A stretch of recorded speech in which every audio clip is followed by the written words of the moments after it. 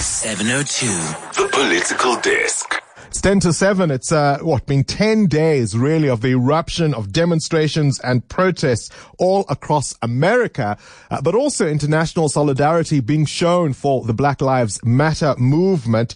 This, of course, in the wake of the murder, and that's really what it was, wasn't it? The murder of George Floyd. We're joined now by Devin Barrington Ward, who is a candidate for the Georgia State Senate, and also the managing director for Black Futurists Group. Devin, thank you so much. I know you've stayed up late for us in terms of your time, and it's early morning in South Africa. Thank you so much for talking to us, and welcome to our program. Of course, and it's not that much past my bedtime. I'm kind of a night owl, so it's fine. We appreciate it. Listen, this is a moment. I think whichever way you dice it, the last 10 days, what we have seen in terms of the protests in the U.S., this is a significant moment. The real question is whether it will be a lasting one. Will it bring lasting change?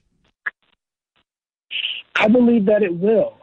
We just got some really amazing news out of Los Angeles, California, that the mayor of Los Angeles will be taking anywhere between $150 to $250 million out of the police budget and reinvesting that money back into Black communities.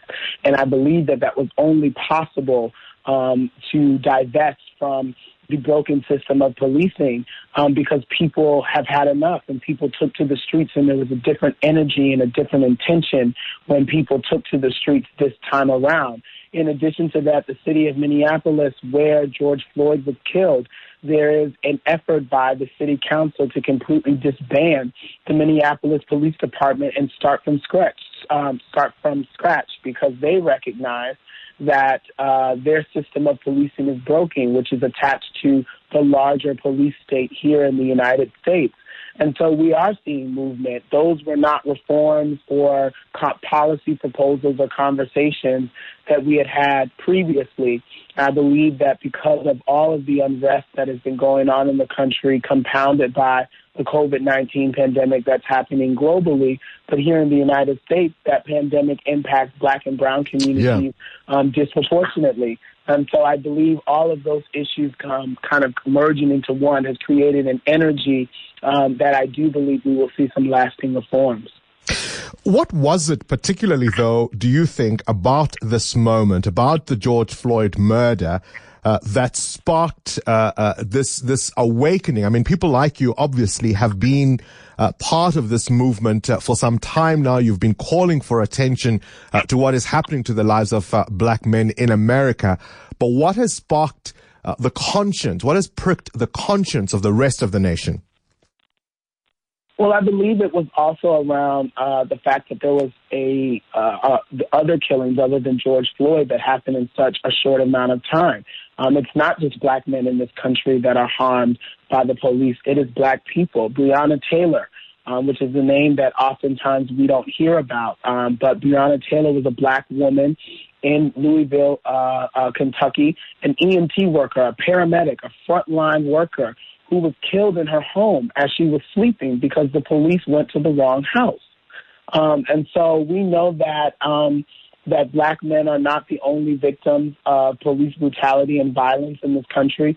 But in addition to that, in the state of Georgia, we saw Ahmaud Arbery hunted like an animal in his streets of his own neighborhood by 3 white vigilantes, one who was former law enforcement. And so when you add all of those together, along with the COVID-19 pandemic and the inherent government dysfunction, what felt like intentional government mismanagement of the response to the pandemic, and we lost 100,000 people here in this country, and many of those folks are Black.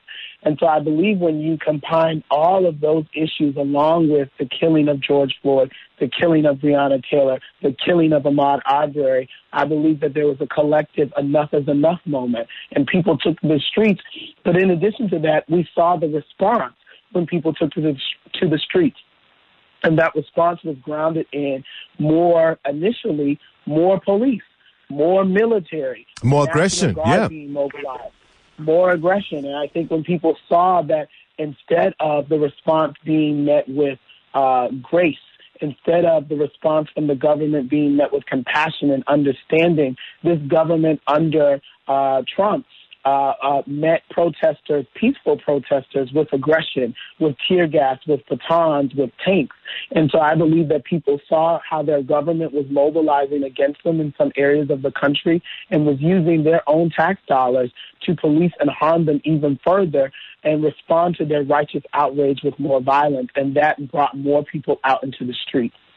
You're running for the Senate in your state, in Georgia.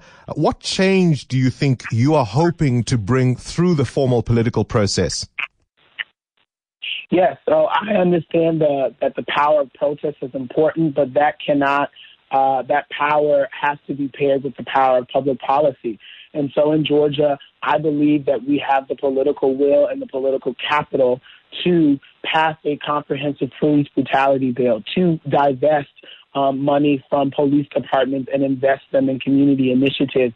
I believe that we can ban dangerous arrest practices like the chokehold that killed Eric Garner a few years before this. And that was where you heard the popular phrase in Black Lives Matter spaces of "I can't breathe." That was originally what Eric Garner said when he was killed by NYPD police on film. And so banning those dangerous arrest practices like the chokehold and putting your knee in someone's spine. But in addition to that, it's also ensuring that Georgia is the #1 state in the country for people in prisons, jails, and under correctional control.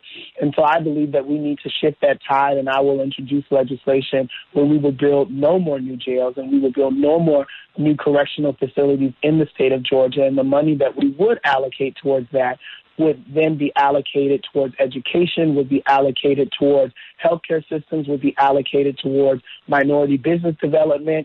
And so I believe that those are reforms that we can champion because we have the will of the people, and the elected officials have seen that the people are willing to occupy the streets until liberation is found.